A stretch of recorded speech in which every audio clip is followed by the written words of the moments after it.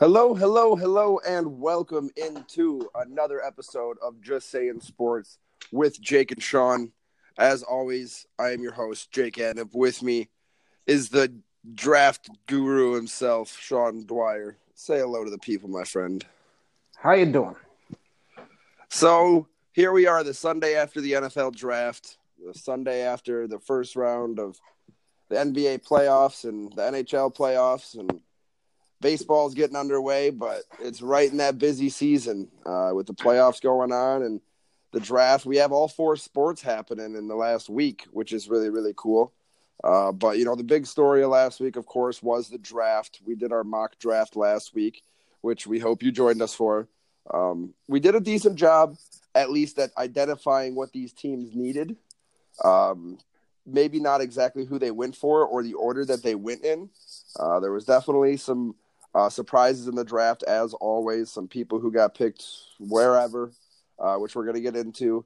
And, we got a lot to talk about. We're going to break down our reaction from the first few rounds of the draft with the big names. We're going to talk a little bit more about the picks we think were really good. We'll let you know, some of the picks that we made correctly. We'll also tell you some of the best sleeper picks along with, kind of our head scratchers. And at the very end of it all, we're going to let you know who we think won this year's draft, who had the best draft for their team. And we'll get to that a little bit later on. And then to end our show today, we are going to talk about the second round of the NBA playoffs. We went at length about our predictions in the last a couple episodes ago. And we're going to keep on moving. We know, once again, we'll mention the NBA playoffs. I think that show was like 3 weeks ago, and it just got done with the first round. Yeah. But second round games did start underway today on this Sunday, and there was a few really good games with the Warriors and the Rockets and the Celtics and the Bucks. So we'll talk a little bit about that later on. But, Sean, to start off with, we'll get into the draft.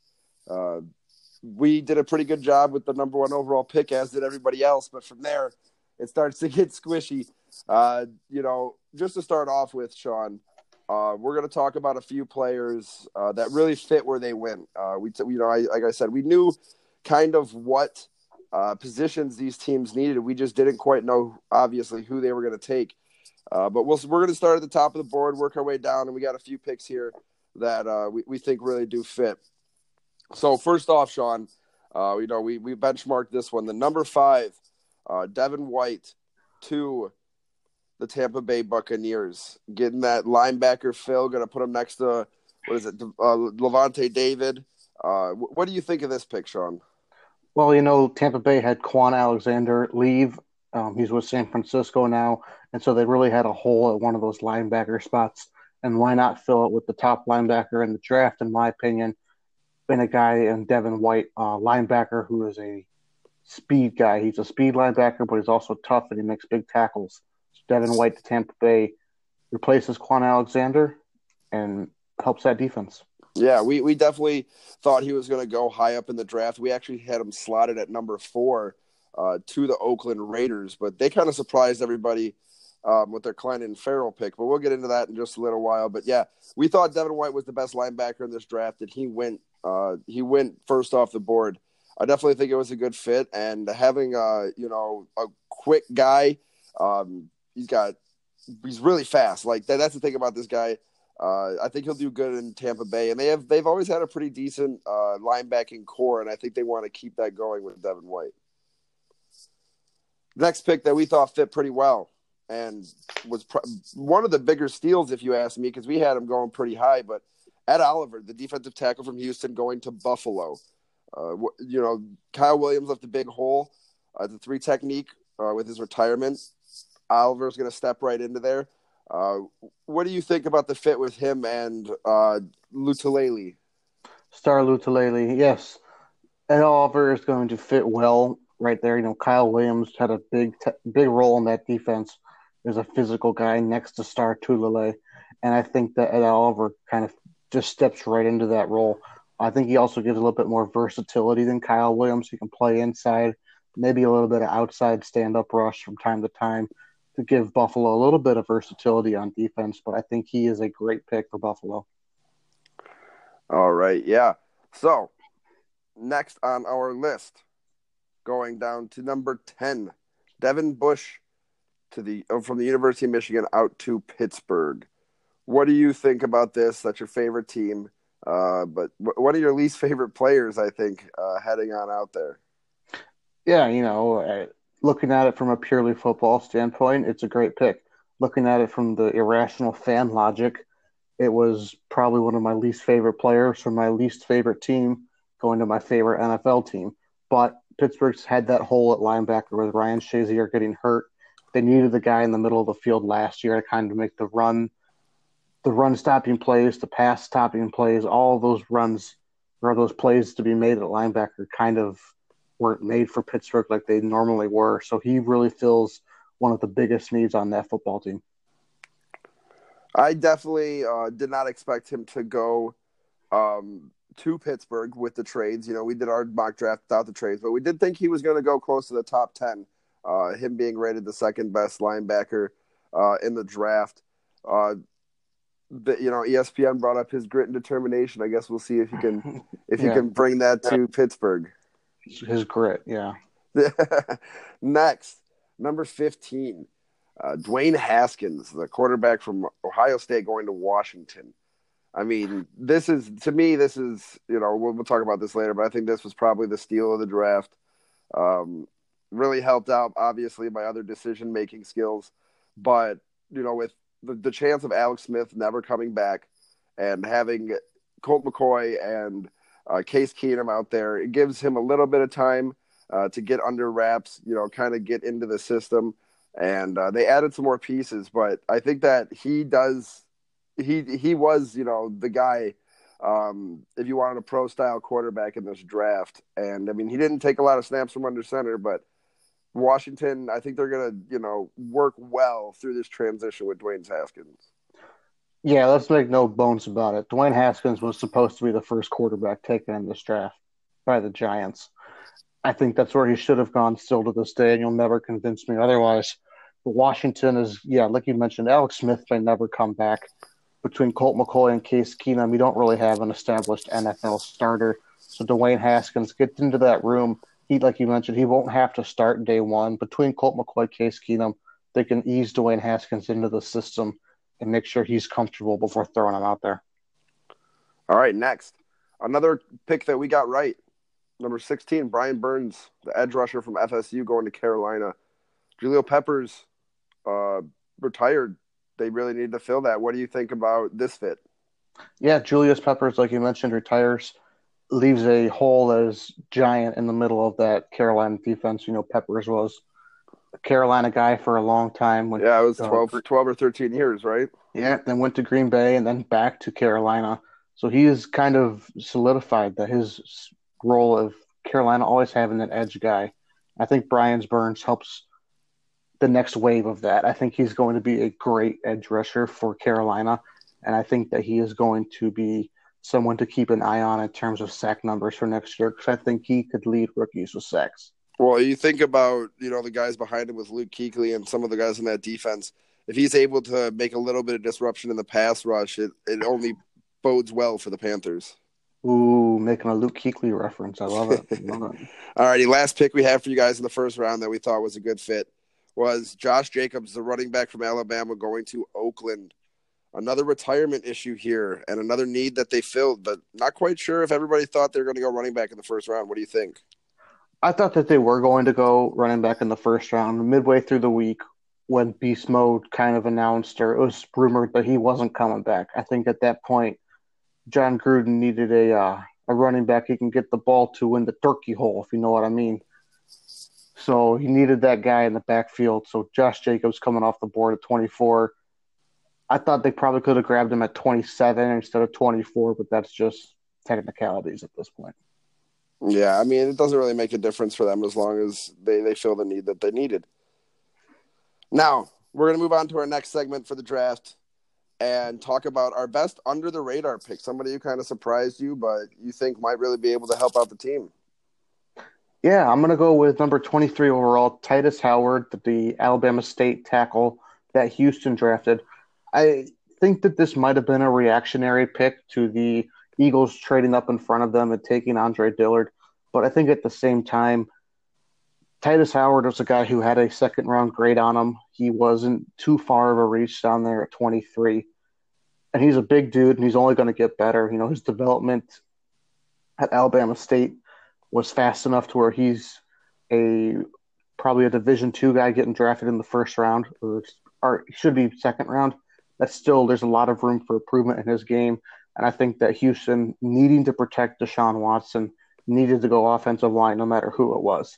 So that leaves Titus Howard in that for that pick, and I think he's going to be great for Houston. I really do. All right, my pick for this, best under the radar. I don't know if we technically would call it under the radar, but it just wasn't quite what I expected from the New England Patriots. At number 32, them scooping up N'Keal Harry. We talked pretty highly of him in the pre-draft show, our mock draft. Actually had him going just a couple spots lower to Indianapolis, down at 34. That was your little extra pick, but I think that they did a good job with getting a big wide receiver, somebody who'll go up and get those balls. I mean, Josh Gordon suspended, Rob Gronkowski leaves, Cordarrelle Patterson's gone, and Chris Hogan is gone. I mean, really, there's just Julian Edelman still there on that offense, and they needed to probably get, I would say, a downfield target back for Tom Brady. They miss a Brandon Cooks. They miss somebody down there. He's not the fastest guy, but he's a big receiver. And, I don't know. I think we had DK Metcalf going in the first round, and that was crazy. He dropped all the way to the very last pick in the second round.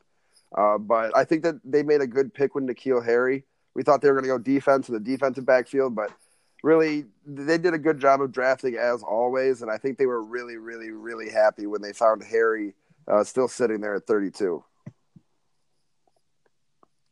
Now, this is a fun one.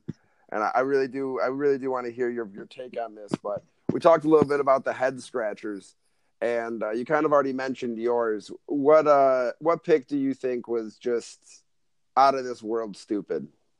Yeah, I think we each have one, and then we're going to do one joint one together at the end.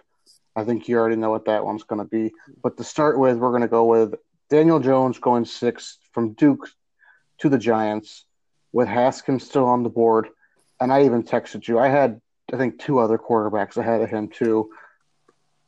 I think that the Giants made a terrible decision in taking Daniel Jones. I think that they said that there was 2 teams in front of them that would have taken him if they didn't. But at the same time, I think Dwayne Haskins was clearly a better guy than Daniel Jones overall. And when you get into Gettleman's post-draft news conference saying that Haskins played in the Big 12 and other things like that, having the only time he watched Daniel Jones in person was the Senior Bowl. There's just a lot of things that didn't really, like you meant, they're head scratching to me that they went ahead and pulled the trigger on Jones anyway.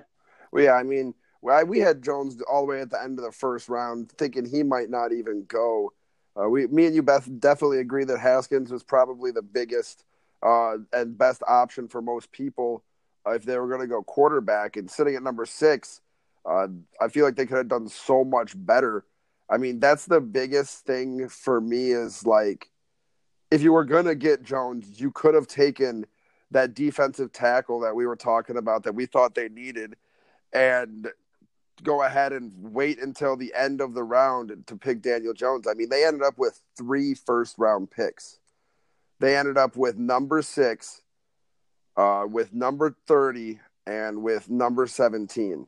I mean, they ended up getting Dexter Lawrence, their defensive tackle with that 17th. But, I mean, if you think they could have had Ed Oliver or, possibly even, a Quinnen Williams if they were willing to go up a little bit and drop that. It just doesn't make sense to me why you would take what many believe to be, the subpar quarterback in this draft or top tier subpar quarterback in this draft. And I guess kind of put all your faith in a dark horse, Now, what the pick that I think I had a big issue with was number 4, Klein and Farrell going to Oakland. That was a head scratcher to me. I mean, just those 2 picks right there in the top 6. You were already like, what is going on? I mean, everybody had Klein and Farrell graded much, much lower than this, down in like the 20s. Where Oakland had a pick, once again, I feel like they could have done a better flip flop with the way they did things. I guess their positions of need weren't very high, but they must have just seen something in Farrell that they didn't see elsewhere.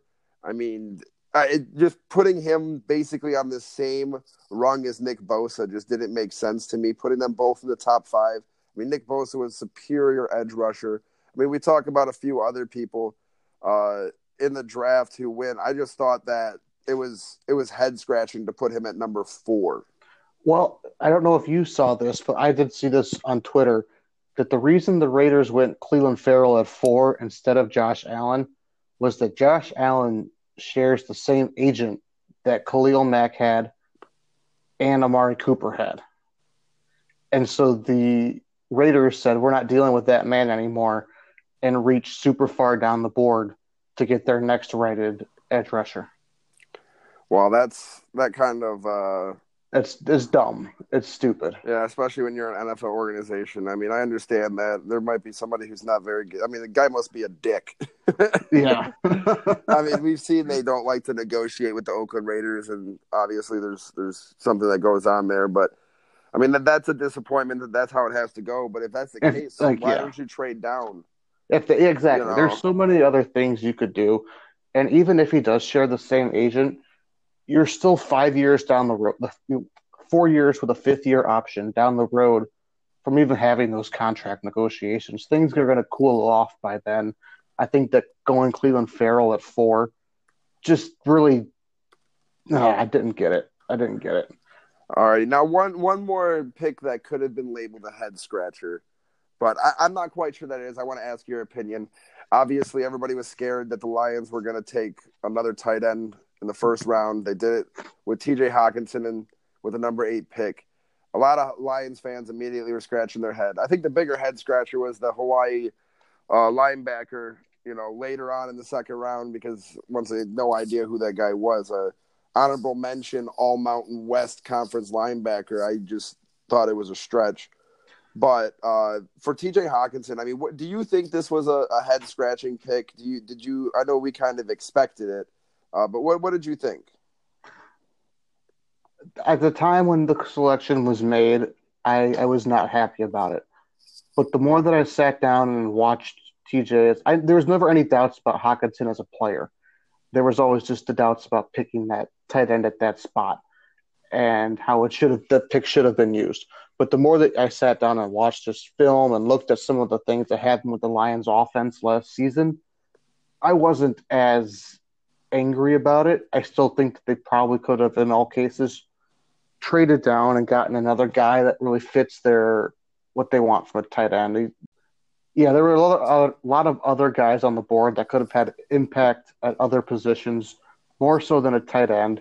But looking at Hockenson, I think that he's going to make the right play for the Lions. I think he's another safe first-round pick, going back to Decker, going back to the middle linebacker Davis, going back last year to Ragnow. They were safe first-round picks. The second-round guy, the linebacker from Hawaii, I mean, the only YouTube clip I've seen of him is him holding some guy's jersey by the back and getting dragged 10 yards downfield. That's literally the only clip I've seen of him, no lie. It's on a college football spoofs highlight reel from this past season. It's going to take a lot to convince me on that one. Yeah, I actually ended up writing a column for my newspaper headed into the draft on Thursday, and this is exactly what I thought the Lions were going to end up doing. After our mock draft, where we had them taking Montez Sweat and all of the stuff, coming out about his heart and how his, stock was falling, there was no way they were going to take him in the top 10. And, we talked about them potentially trading down, and, come draft day, they were talking, there was literally no good options for them to get rid of this number 8 pick. And to be honest with you, I don't think it's bad. I definitely like it much more than Eric Ebron. I told you guys this in the mock draft show. I think him coming out of Iowa with that type of offense, with the running, with the run blocking and the pass catching that he's done, already had a better resume than Eric Ebron. He obviously has better ball skills than Eric Ebron did coming out of college. So I don't think it's as much of a head scratcher as people put it in to be. I think it was the safest pick, like you said. But it also made sense for what they were going to do. It didn't make sense that they took another tight end later in the draft. Yeah, I don't know Because what that was all about either. now there's 6 of them that'll be on the roster. I know they'll end up cutting a couple of those guys. Oh, they Jesse also James. signed an undrafted free agent at tight end too. So now they got 7. So there's a lot of competition there, but I think Hockenson will definitely come out as one of the best offensive playmakers to come out of the top 10 this year. I mean, it was really, really defensive heavy, and all you see is, Daniel Jones and Daniel Jones and Kyler Murray on offense. And I don't think Daniel Jones is going to come in and make that big of a difference. I don't think Kyler Murray is going to have, quite the chops in the first, few months of the season. Now, wanted to bring these up. We already kind of mentioned one of them, but we did get a couple, or I guess I should say a few picks right in our mock draft. Sean got 2, I got 1, and mine's kind of a cop-out. So, mine is 2. The first one is 2, yeah. But I got Kyler Murray right to the Cardinals, and with the first pick. Sean got Nick Bosa to the San Francisco 49ers with the second pick, and then Sean picked Brian Burns to Carolina at number 16, one of those guys that we mentioned earlier. Nothing else really worked out. But like I was saying, after looking back at our draft or our mock draft, people took the exact positions that we were looking at. It just wasn't always that person. No, it wasn't. Yeah, and I mean, with the exception of a few, like I said, with Detroit with Montez Sweat dropping out, and then DK Metcalf dropping all the way to the bottom of the second round, which I don't think either one of us, really thought was going to happen or even come close to happening. No. That was one of my bigger surprises was how far he fell.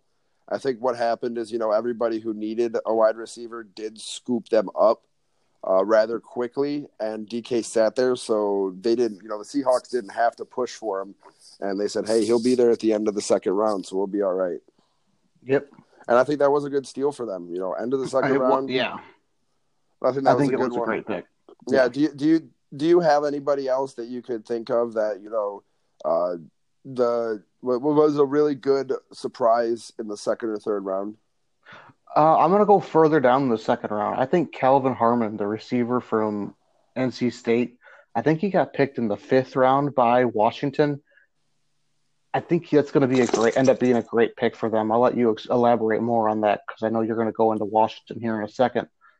But I think that was my guy that was not a day one guy that kind of I really look at and I'm like, that might be great value for where they got him. Oh, I did want to mention somebody, I guess, is, your hometown Indianapolis Colts picking up Justin Lane. Or Khari Willis. Khari Willis, moving up, 20 spots for Khari Willis. Yep, big dog. You have to get that jersey. Yeah, and your Pittsburgh Steelers picking up Justin Lane, so you got two Spartan dogs to watch in the next couple of years. Yeah, I do. But there was also a few, undrafted free agent signings for the Spartans, which was nice. Felton Davis going to Kansas City off that Achilles injury, so that's why he went undrafted. I thought he would have been a second-round talent had he never got injured, but I think that's a steal for Kansas City. Matt Sokol signed, I'm not quite sure where.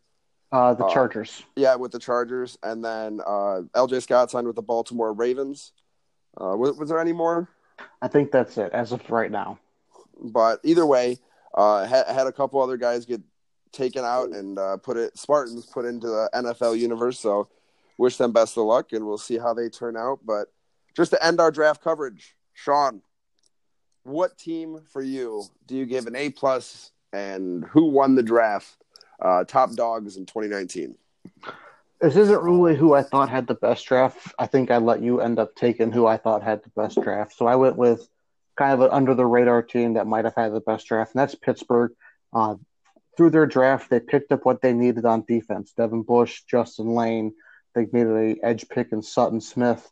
They made some good picks to build up the depth on the defense. And on the offensive side, picking up who is my favorite running back in college this past season, Benny Snell Jr., making the pick for the wide receiver from Toledo, Deontay Johnson. And the Michigan tight end. Zach Gentry. He's going to be a big goal line target, that 6'7" guy. Yeah, and without then Jesse James. without Jesse James, who's now in Detroit, and they got the guard. I think his name was Gary from Maryland in the last pick. A big draft for Pittsburgh, filling in the organizational depth, getting the starter at linebacker, potential starters at wide receiver and corner, some kind of guys to run in off the bench on the defensive side on the edge, and Sutton Smith. Great draft for Pittsburgh. All right, well, yeah, and I guess I'll just give you mine. I thought that the team who had the best draft, who won the draft, and in all different kinds of ways, shapes, and forms, was the Washington Redskins. Just to start off, they didn't even have to move up or do anything crazy. They just sat there at number 15 and patiently waited, and Dwayne Haskins fell into their lap. Dwayne Haskins already says he's coming in with a chip on his shoulder because he didn't get picked by the Giants, basically. But I think that's a big, big plus to the Washington Redskins. He has the potential. I'm not saying to have the same type of off-the-field issues, but some type of Jameis Winston type of quarterback. I think that Washington would be happy to have a guy, especially for the next 4 or 5 years on a rookie deal, that they're able to develop and try to keep in Washington. Added to that, they moved up into the end of the first round and snuck out Montez Sweat, who we talked about for the Lions. Played for Michigan State at one point, went to Mississippi State, and was one of the highest rated edge rushers in this draft. But like we said, he had some concerns with his heart. His stock dropped, and I think they did the right thing by moving up just inside of the first round to steal Sweat before he got, somebody took a chance on him, mid-second. So they got 2 good first-round talents. For the first round, I would grade their first round probably the best, as long as Montez Sweat's, physical ailments don't hinder his career. But it doesn't even stop there. I mean, the next round, they go out and get one of Haskins' favorite targets at OSU over the last couple of years in Terry McLaurin. So there's familiarity there. They'll be there for a few years together, and Terry McLaurin will probably step right into a wide receiver role. Will actually probably start for them because they don't have very much help on that front right now. And then you kind of talked about your favorite running back in, at the NCAA last year, and Benny Snell going to Pittsburgh. One of my favorite running backs, Bryce Love, who I actually believe I chose to get close to the Heisman last year, or if not win the Heisman last year. I've loved him, and they got a steal for him. I believe it was in the 4th round. It might have even been the 5th. 4th round.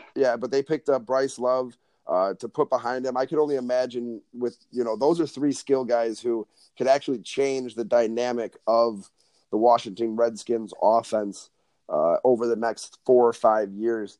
And also they added a couple of interior offensive linemen and a couple of guards later on in the draft. One guy from Alabama, one guy from Indiana, both who are very, very good running teams. And they needed some more run blocking. And I think once Haskins get in there, I think Washington just did fantastic in this draft. I give them an A+.